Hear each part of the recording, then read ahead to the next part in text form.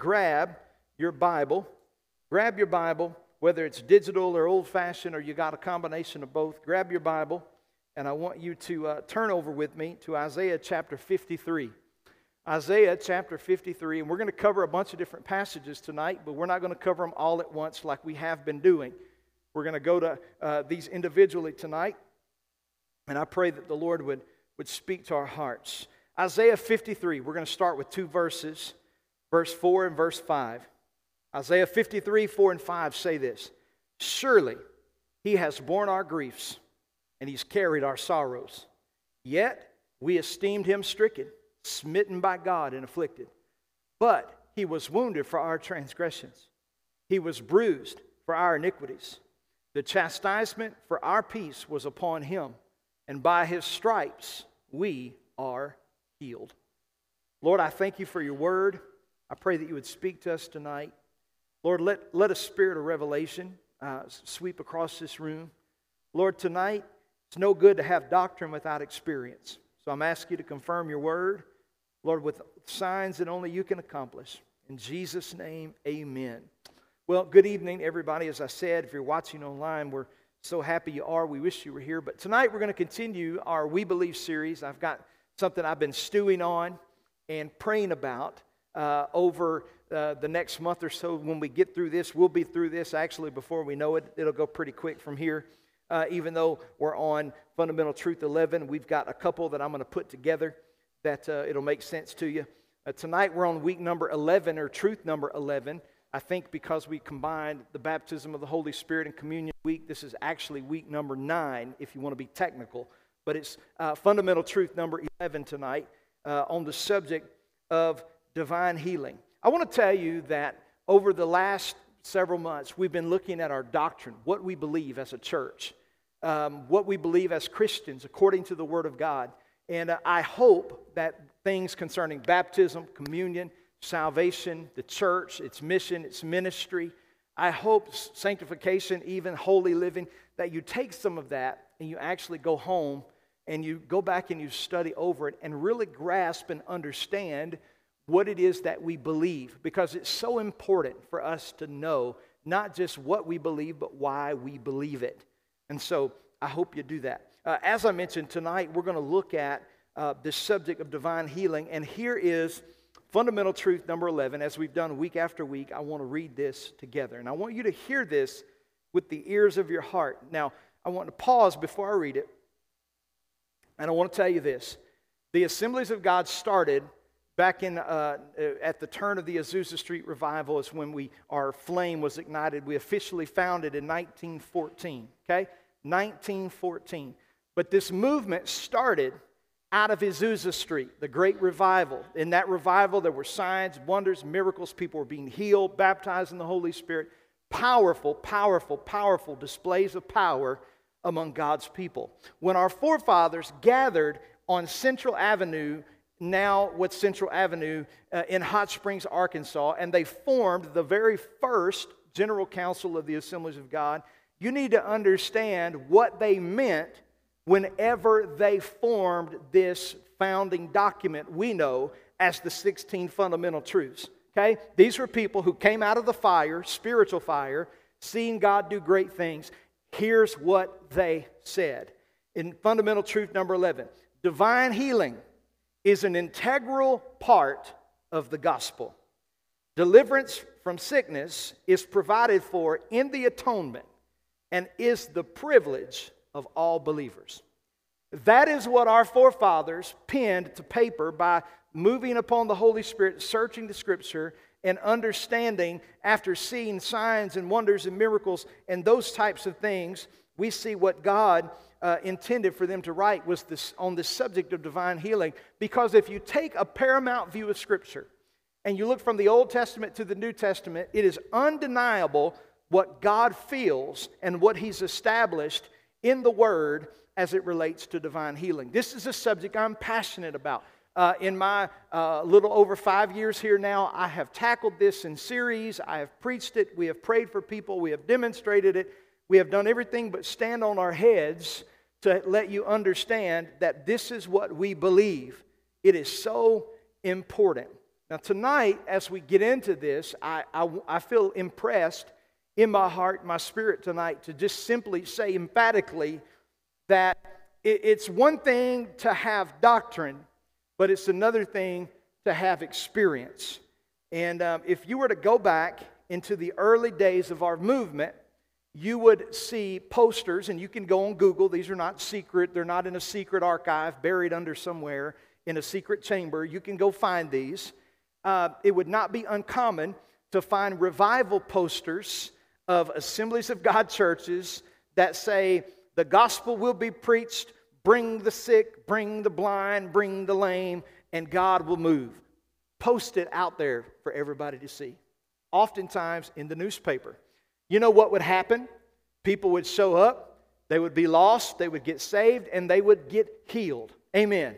Isn't it interesting that what you believe for happens? You just believe the simple gospel, and for whatever reason, we've become very sophisticated in our day. Our early founders, they didn't have a lot of money. They didn't have good churches. In fact, they were on the poor side of town, the wrong side of the tracks, and they didn't have anything but the blood of Jesus and faith in God, and they were just simple people who believed the full gospel of Jesus Christ. And somehow along the way, we got a little bit more money, became a little bit more sophisticated, and now you really don't see, in the American church at least, a lot of what we would call miracles. Now, we can sit here and ask the question why that is. There's a bunch of reasons why that is. There's one reason why it is not, though. It's not because God has changed. The Bible says Jesus Christ is the same yesterday, today, and forever. And I can take you places where you would see crazy things happen. And you ask the question, it's very valid. Pastor, how come we don't see that type of stuff? I can tell you why. Because in the days of Azusa Street, when the supernatural things happened and people were healed, people rejoiced and celebrated. They saw it with their own eyes. They saw it. They believed God. They rejoiced. Do you know there's a major move of God happening in the Assemblies of God right now at one of our largest churches in Springfield, Missouri, and people are being healed and delivered and set free? You know who the biggest critics of it are? Other Assemblies of God people. You know why? Because the people God are using are not our flavor. They're not our brand. But can I tell you something? God's got a big old kingdom. And He's got a big old tent. And guess what? If people are being saved and healed and delivered, and it's not out there stuff and it's the Word of God, we need to celebrate. Amen? Because here's the thing. The biggest critics of miracles and healings always come from people who don't experience them. So, I don't know why I said all that. Maybe, surely not for anybody in this room, but it's simply true. But when we look from Scripture, we see the manifestation of God being healer. And listen, aside from the baptism of the Holy Spirit, this is our main doctrine that we're fought on, tooth and nail. Tooth and nail. People say things like, well, God doesn't do that anymore. He doesn't heal anymore. That's why we have doctors. And listen, we believe in doctors. Luke was a physician. Paul mentioned for Timothy to have just a little bit of medicine for his stomach's sake. The Scripture does not contradict medicine or say not to do medicine. So please don't email or throw stones and say, Pastor Brad said we don't believe in doctors. Nope, that's not what I said at all. What I did say, however, is that doctors practice medicine. Jesus perfected medicine. Amen? Listen, everything God does is perfect. If there's side effects to it, come on. That's not, we thank God for mercy. We thank God for grace. But at the end of the day, when Jesus does it, He does it right. And so I want to just look at this tonight, and I want to give you some understanding. I'm going to give you a brief history and background. I'm really going to cover a lot of stuff tonight. Why do we believe in healing? Why do we believe in healing?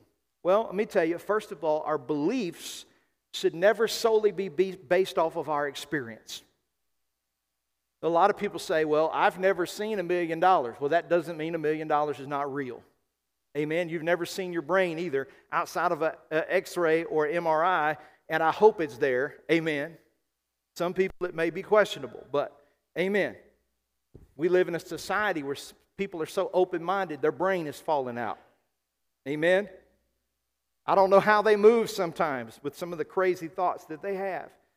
But the truth is that our foundation comes from the Word of God. And I want to give you some things. First of all, we know at creation, God created Adam and Eve perfectly, right? There was no sin or anything like that. They were perfect. They had unbroken fellowship with God. They were living eternally in the garden in the presence of God. Sin came along through transgression.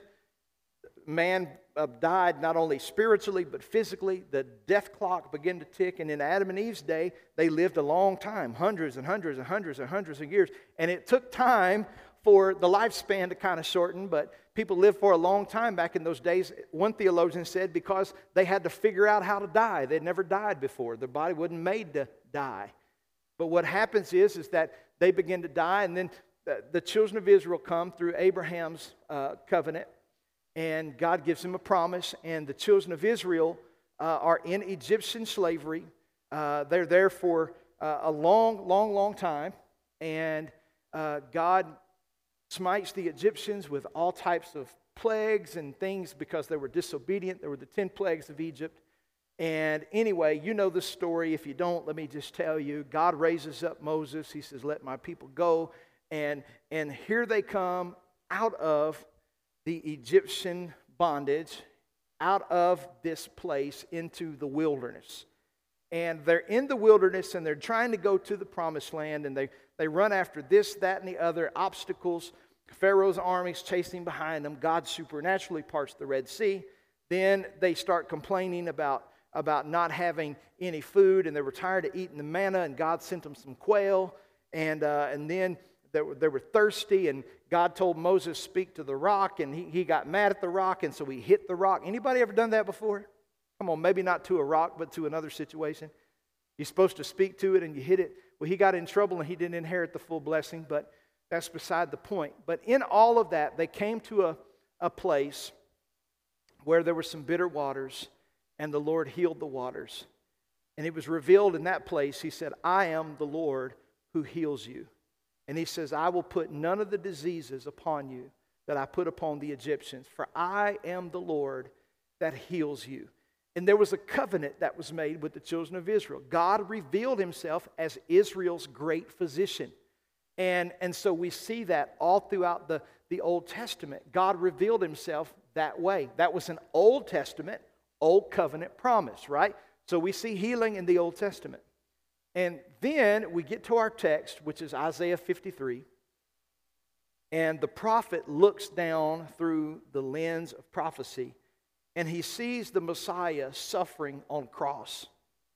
And in Isaiah 53, 1 through 3, starts talking about how Jesus looked and how it was like nobody would desire him. Of course, Scripture goes on to tell us that his beard was ripped out by the roots, and they beat him with a cat of nine tails. His insides were literally showing. He was given so many lashes and all of those things. And then Isaiah goes on, and what does he say? He was wounded he carried our griefs and our sorrows.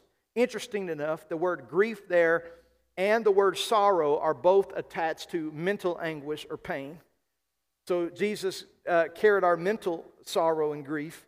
And it says, yet we esteemed him stricken, smitten by God and afflicted. But then he was wounded for our transgressions. He was bruised for our iniquities. The chastisement for our peace was upon him. And by his stripes we are healed. Isaiah seeing this before it ever happened, right? So we've got this Old Testament God, the Father, who gives Israel a covenant of healing. And listen, he meant it. Now, anybody ever watch Charlton Heston's version of the Ten Commandments? Okay? This is why you can't get your theology from Hollywood. Even if they're TBN movies, you can't get your theology from Hollywood. You get it from where? You get it from the Word. Okay? Charlton Heston had Grandma and Grandpa coming out on stretchers, and people were carrying them out of Egyptian bondage, and they were just trying to get through, you know. But that's not how God brought them out of Egypt. In fact, the Scripture tells us pretty plainly in Psalm 105, verse 37, it says, and he brought them out with silver and gold. When they came out of Egypt, they were prosperous. When they went in, they were slaves. Everything was taken from them, but when God delivered them, there was a measure of blessing that was on their life when they came out. Do you know that that is a common theme, by the way, in Scripture? Every time the children of Israel overtook an enemy, God blessed them with the treasures and their spoils and the silver and the gold. That's what the Scripture means truly when it says the wealth of the wicked is laid up for the righteous. He also brought them out with silver and gold, and there was none feeble among his tribe.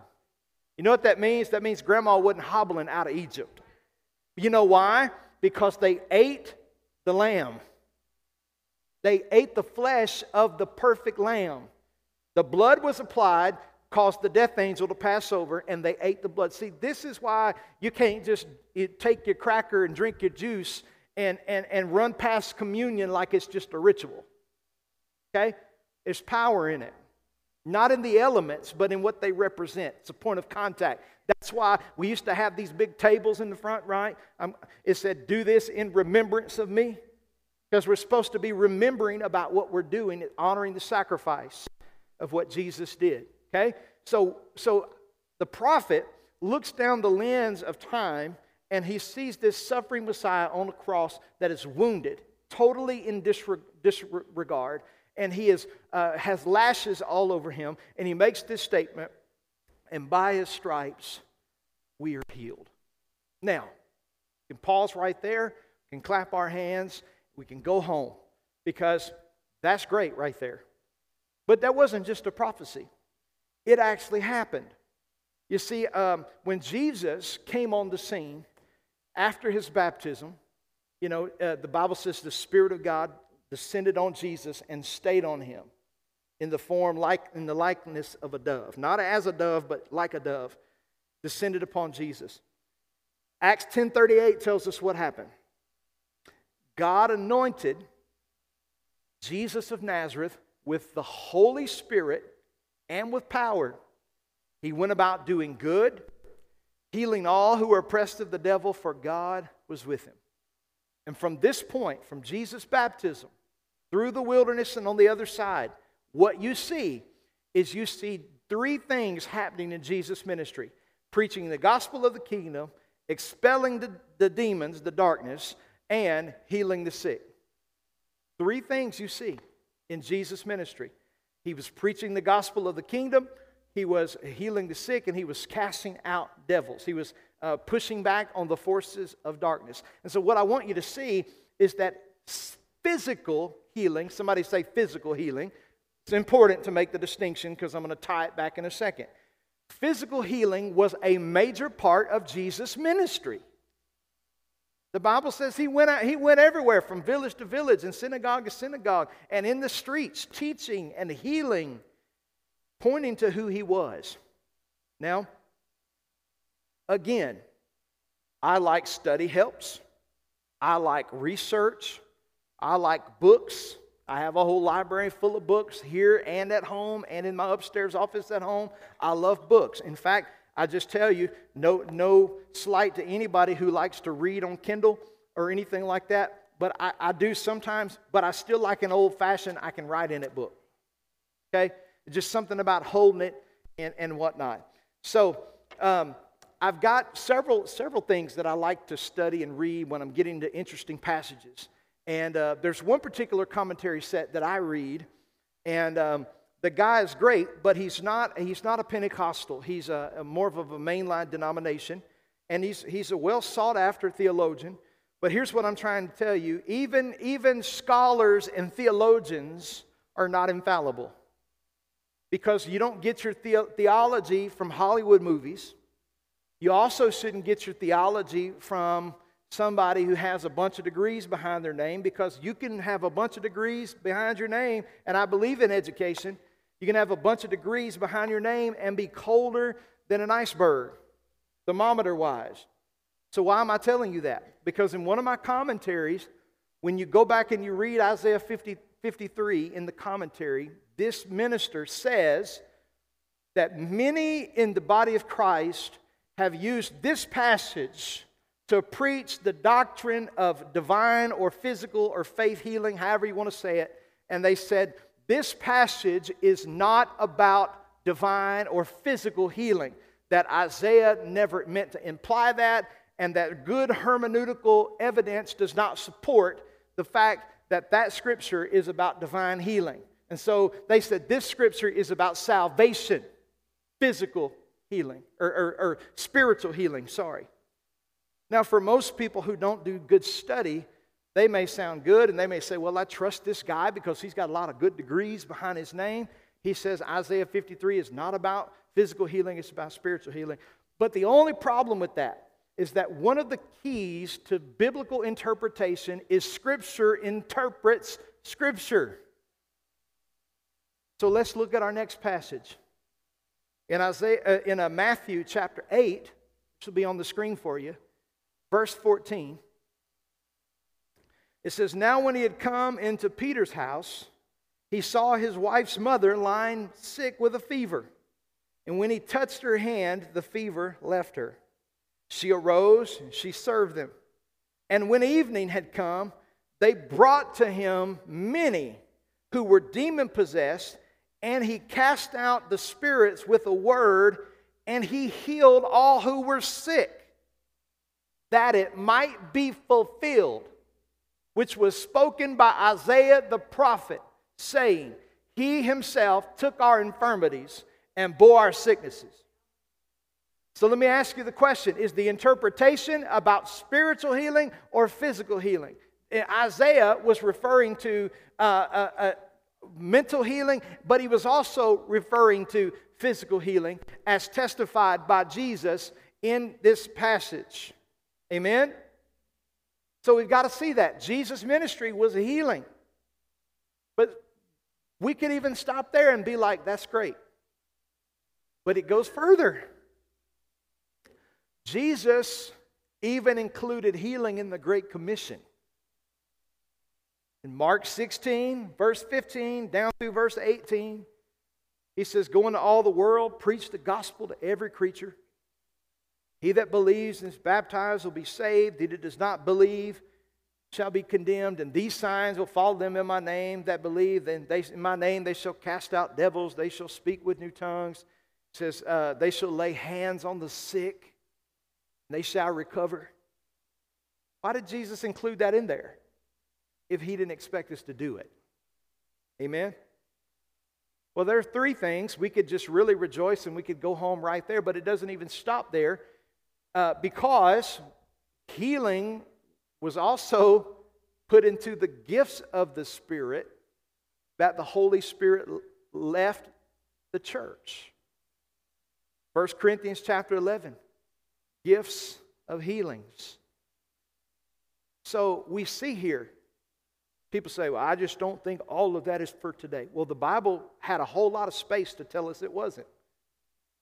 And it never said it. It never said it. Well, then people have the theological arguments. Well, I prayed for so-and-so and they weren't healed. Why did that not happen? Well, I got an answer for you.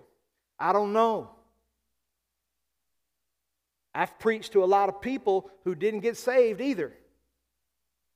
I don't know. I can't allow what I don't know about God to hinder what I do.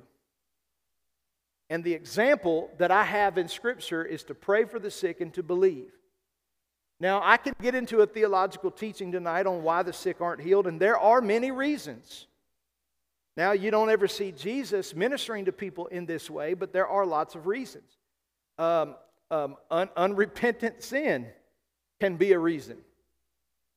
Unbelief can be a reason. Although I don't believe in praying for somebody and then when they don't get healed, you say, well, you just didn't have enough faith. Even though that may be true, because James said a double-minded man is unstable in all his ways. Let not that man think he receive anything from the Lord. I would never tell somebody that because to me that's like victim shaming. You know, you don't kick somebody when they're down. You just help keep encouraging them. But there are lots of reasons. There are lots of reasons. And, you know, at the end of the day, Lazarus was raised from the dead and he still died. The apostles who did miracles, they all died, right? So miracles are not to extend our lives into a perfect immortal body that we never die in that sense, but they are to point to Jesus. They're to point to Jesus, right? And so we've heard people say when they've been healed before, and I don't mean to be insensitive to anybody, but people that we prayed for, and they said, well, they got their healing in heaven. No, their spirit was never sick. Healing is with the physical man, right? Our spirit man is what's born again. Now, our emotion, our mind, that needs to be transformed. But the truth is that healing happens. See, it's this flesh right here that needs to be healed. Our spiritual man is so strong. That's why when a person dies in the Lord, even if they die with illness or whatever that might be, when they step into the presence of the Lord, they are not sick. Because they're not going into eternity with that body they left the earth with. Amen. Are you with me? All right. So I don't want to get bogged down too much there, but what I'm trying to show you is that healing is in the Scripture, and this is why we believe this, okay? Because some of you, undoubtedly, somebody's going to say to you one day, they probably have, if not, they will, do you go to that church that believes in praying for the sick? And you need to unashamedly say, yes. Okay?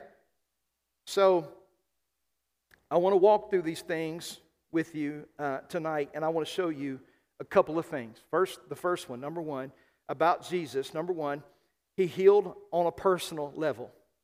There are some people who are not a proponent of healing. They would say, well, Jesus never healed somebody just to heal them. He only healed them in a crowd or something like that to get people's greater attention. That's not true. Peter's mother-in-law was at her deathbed. And what happened? Jesus walked right into their house. Now listen, Peter was a believer. People say, well, healing is only for the unbelievers. No, the Bible says healing is the children's bread. That's what it says. But see, he walked right into Peter's mother-in-law's, or Peter might have had a mother-in-law room on his house, I guess, however you want to see that. But she was sick, and Jesus came right in, touched her, and the fever left her, and she got up. And this particular book doesn't say it, but another gospel does, says she got up and cooked them fish. She was healed and got up and cooked them dinner. And then Jesus went out and began to demonstrate His power. Can I tell you something? One of the reasons Jesus heals is because of compassion. He heals because of compassion. In fact, if you want to see a great element of why God moved in the Scripture, you just look. The Bible says when He observed the people, He was moved with compassion because they were like sheep without a shepherd. I can point you to several people, John G. Lake, Smith Wigglesworth, Maria Woodworth Etter. I can point you to a lot of people who God used in their life to pray for the sick, and they will all point you back to this one thing. They began to pray for people because many in their family were sick. John G. Lake, his testimony was all his family were dying of illness, and he got tired of them dying, so he started praying and started studying the Scripture. And because of his compassion on hurting people, God birthed a whole healing ministry out of John G. Lake's life. Smith Wigglesworth, the same way. He was an illiterate plumber. He couldn't read. His wife was the Christian. She was ministering with the Salvation Army, and he got involved. And anyway, Smith began to pray for the sick, and he really struggled when he saw people hurting. You know, compassion is a powerful thing. Compassion moves you. Compassion moves us to give money to people who are hurting. Compassion moves us to volunteer our time when we see somebody is struggling. Compassion moves the heart of God. Faith and compassion. Jesus healed on a personal level. Number two, Jesus also healed on a corporate level. He often did public healings after he would preach. And often in these settings, these were unbelievers. And they could not argue with the fact of what God had done. And so what happens was, Jesus got out on the seaside and began to preach. And they began to bring him those who were sick. And he began to pray for them. And they were healed. Powerful. Powerful stuff. Those unbelievers oftentimes became believers, and Jesus did that for this reason, so that they would see and know that He is God.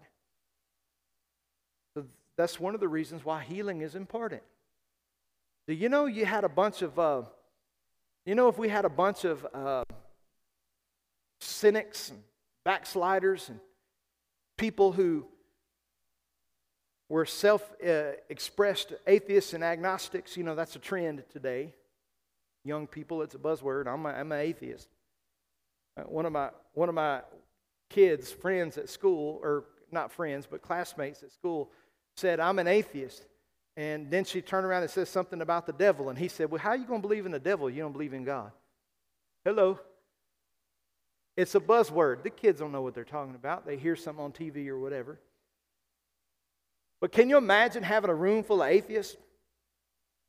A room full of self-imposed agnostics and unbelievers and backsliders, and in walks in a really blind person that everybody in the community knows they're blind, and God opens up their eyes. You would have to fight for a seat. T.L. Osborne said, healing is the dinner bell of the gospel. Jesus healed, and it drew people to Him. He pointed them to the Father. So He healed on a personal level. He healed on a corporate level. But also, His healing pointed to the finished work. The writer let us know that Jesus did those things so that it might be fulfilled of what the prophet said. Jesus is always pointing in the right direction. These miracles that Jesus did, particularly in Matthew 8. Turn over there with me one more time. We have a few moments. Verse number 16 says, "And when evening had come, they brought to Him many who were demon-possessed. And He cast out the spirits with a word, and He healed all who were sick, that it might be fulfilled, which was spoken by Isaiah the prophet, saying, He Himself took our infirmities and bore our sicknesses." Right? Then, I want you to notice this. That happened before the cross. Jesus is referencing an Old Testament prophetic scripture about what has not even happened yet. He's still looking back here because the cross hadn't happened yet. I like to tell people this: everything Jesus is doing at this moment, now this is probably not theologically correct, so don't quote me on this, because Jesus was 100% God and He was 100% man. But as referring to the new covenant, everything Jesus was doing here, pointing to the cross, He was doing on credit. He was showing them what was to come, right? And so get this, Jesus is doing that. But then we see something else. See, in our text, I want to pull up the scripture here. You got your Bible, open up with me to 1 Peter chapter 2. 1 Peter chapter 2.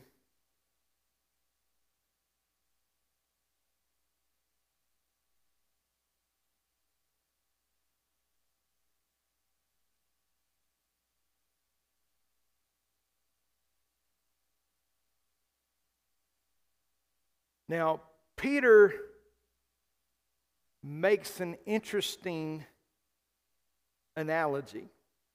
And I've not heard a lot of people draw this conclusion. But if you take all of the passage, it makes sense. So Peter, in his epistle, he's talking about suffering in regards to being persecuted. And Jesus was indeed the poster child of persecution. In fact, when Jesus was persecuted for the gospel's sake on the cross, one of the things that Isaiah 53 said was, like a lamb led to the slaughter, he didn't open his mouth. Okay? What he's trying to say is, when Jesus was being whipped on the cross, He didn't say, "Now I'm God in the flesh. Who do you think you are? Who do you think you are doing this? Don't you know who I am?" No, that's not what Jesus did. He took it. Why? Because it was his portion.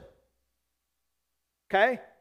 The Bible also says that we'll suffer at times by the hands of evil men for the sake of the gospel. When the Bible talks about suffering, that's what it's talking about. Proponents of people who have a theology that doesn't fit with healing, they say, well, God wants you to be sick so you can suffer. You never see it in Scripture. The suffering that he talks about, and Peter bears it out right here, was persecution from wicked men. But look what he says. He says, servants, be submissive to your masters. This is in verse 10. With all fear, not only to the good and gentle, but also to the harsh. For this is commendable. If because of conscience towards God one endures grief, suffering wrongfully. That's what Jesus did, right? He suffered wrongfully because he didn't deserve what he got. He said, for what credit is it when you are beaten for your faults? In other words, don't go out and do wrong and then complain that you got in trouble for it and say the devil's after you. No, Peter's trying to say there is a just due penalty for our own stupidity. You do the crime, you do the what? Help me somebody. All right. So notice then he says, what credit is it if you are beaten for your faults that you do it patiently? But you do good when you suffer, but if you take it patiently, this is commendable before God. For to this you were called, because Christ Jesus also suffered for us, leaving for us an example that you should follow in his steps, who committed no sin, and no deceit was found in his mouth. For when he was reviled, he did not revile in return. When he suffered, he did not threaten, but he committed himself to him who judges righteously, who himself bore our sins in his own body on the tree, that we, having died to sin, might live for righteousness. Watch this. For by whose stripes you were healed. Now I want you to see something. Isaiah 53:5 says, by whose stripes you are. Peter says, by whose stripes you were. Now, I don't have a PhD in English, but I can tell you this. Were is past tense. So Isaiah 53 is pointing towards the cross, and Peter is pointing back at the cross. So our fundamental truth tonight talks about healing being provided for in the atonement. What's the atonement? The work of the cross. The work of the cross. So it's provided for there. So Jesus' healing work pointed to his finished work. Peter said, by whose stripes we were healed. So what's the conclusion then? Healing was paid for on the cross. Now, ultimately, all of God's blessings and in their totalities will fully be realized at the fullness of our redemption. That's when we are in eternal glory. But the truth is that when Jesus healed, he healed while he was here. He healed while he was here. He preached and he helped people, and he did those things. And that's what we see in the Scripture. So, why did I say all that tonight? Why is it important? It's important for us because we need to understand that what we believe that is often criticized by people is highly scriptural. Highly scriptural. That when somebody has an ailment and they walk down to the front of the church and they say, Pastor, would you agree with us in prayer? That's not a lack of faith. In fact, it's a demonstration of faith. And I'm about to show you why. See, some people are so spiritual, they never tell anybody when they're sick because they believe the lie that somehow asking for prayer means they don't have any faith. But what's James chapter 5 say? This is the verse I want to close with. In James' epistle, he's talking to believers here. It's the context of the book. James chapter 5, verse 14. Look what he says. Is any sick among you? Who? Believers. Means it's possible.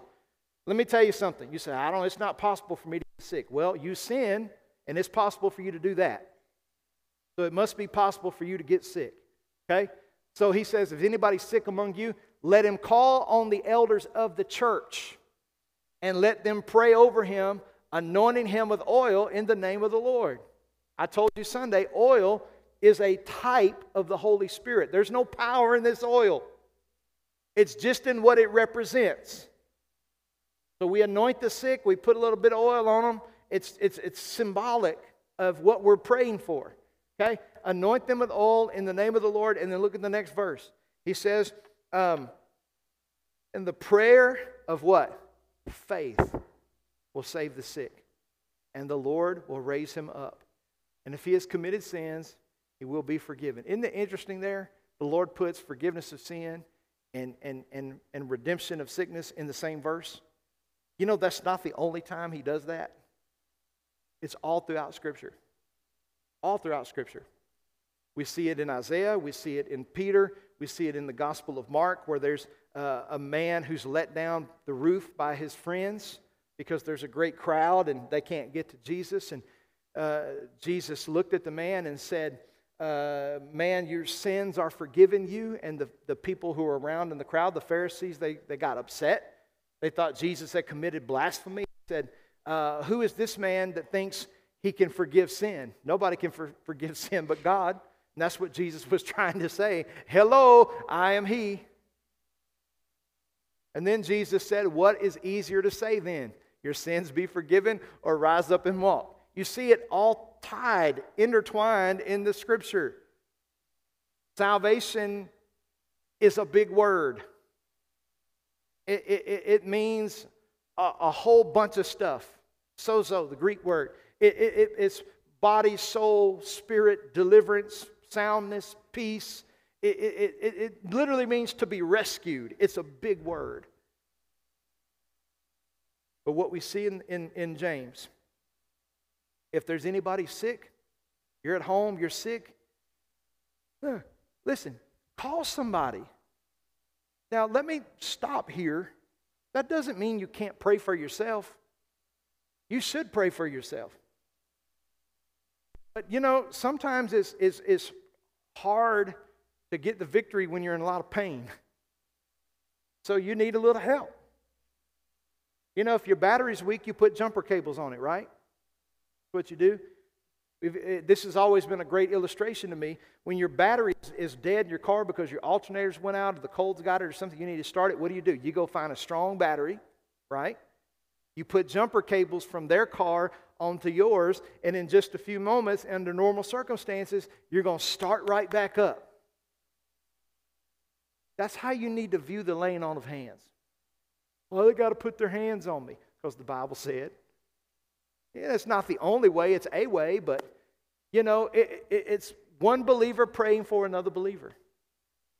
The Bible says if there's any sick among you, let them call. You know what? That's faith. That's faith. Faith. It's not a lack of faith, it's faith. They are making efforts for progress. The Bible tells us to bear one another's burden. Now, it doesn't do us any good to get on the phone and complain about our sickness and compare WebMD notes and, you know, well, I had this and you had that, and you can get way out of faith if you do that. But if you call and say, you know, I'm struggling, would you mind praying for me? Yeah, sure, let's pray together. We join hands or get on the phone and we pray, and you know what? We can believe God together. Together we can see God do something. So tonight, in conclusion, I want to just close this tonight with this. Healing is in the atonement. Healing was demonstrated in the Old Testament. It was fleshed out in the life of Christ. Healing was included in the Great Commission. Believers were told when they went out and preached the gospel, they were to lay hands on the sick. And then the Holy Spirit, one of His 9 gifts is the gifts of healings. So, if anybody says that's not Bible, I gave you a whole bunch of it tonight. And if I'm being extremely honest, we barely even scratched the surface. Because I've taught this for 8-9 weeks before and didn't even finish the subject. Because when you go into all of the covenants of the Old Testament, go into the individualistic miracles of Christ, you see all types of things. And I just want to say this tonight. There's really not anything that God can't handle. We oftentimes categorize things. It's just like sin. And I'm officially closed. I just want to give you something to think about. You can close your Bible. You know, we think about sin, right? We're like, well, you've got stealing a piece of bubble gum over here. and then you've got burning a house down with somebody in it over here. And we're like, well, that's a big sin and that's a little sin. Both of them send you to hell. According to the Scripture, we're the ones who categorize and penalize sin, but all sin will separate you from God. Sin is transgression, right? That's what it is. Well, we do the same thing with sickness sometimes. Well, I know God can heal a headache, but can He really reverse dementia? I mean, can He do that? Well, if He created the brain, He can fix it. Right? And so a lot of times we think, oh, well, this, that, and the other. And we limit God here. That's why the Scripture said, now unto Him who is able to do exceedingly abundantly above you can ask or even imagine. Right? And so when we're praying for people, we don't need to put their sickness in a category and say, well, God can do this, but He can't do that. Or this is going to take a lot more faith. No, it only takes a mustard seed. And that's very small. So I just want to encourage you tonight to know why you believe what you believe, and to encourage you as a believer, you have just as much Holy Spirit on the inside of your life as anybody else if you're truly saved. Jesus lives inside of you. You've been born again. Listen, you can pray for people. You don't have to wait till I get back from out of town to take me somewhere to pray for somebody. I'll be glad to go, but your prayer is not more anointed than mine is. That's a Catholic doctrine. We're not priests and laity as they teach. Our job is to equip the saints for the work of the ministry.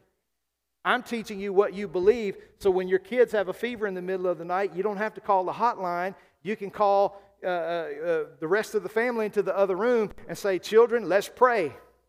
Amen? That's what we're supposed to do. Praise God. Stand up with me. I want to pray for you tonight. If you're sick tonight, I'll pray for you too. Praise God. Or there might be people around that say, you know what, I want to pray with somebody. If you're not feeling well, we want to pray with you. We always want to pray. We want to believe God. We want to believe the best. And I always tell people, if you're under a doctor's care, don't just stop doing whatever. You do what the doctor's wanting you to do. But if God truly heals you, the doctor will confirm it. We're not scared of science. You're looking at somebody who had a mass medically documented the size of a grapefruit taken out of my left side. It's not there. Got x-rays and scans to prove it. It's been years ago. God can do it. There are people in this room who without a shadow of a doubt, God did. I've got 2 children. After the doctor said my wife and I, neither one of us medically could have any. And we didn't do in vitro or anything like that. Not knocking it if you did. God did it. I'm telling you, God can do it. So let's pray tonight. If you need prayer, we'll be glad to pray for you. Otherwise, you're dismissed.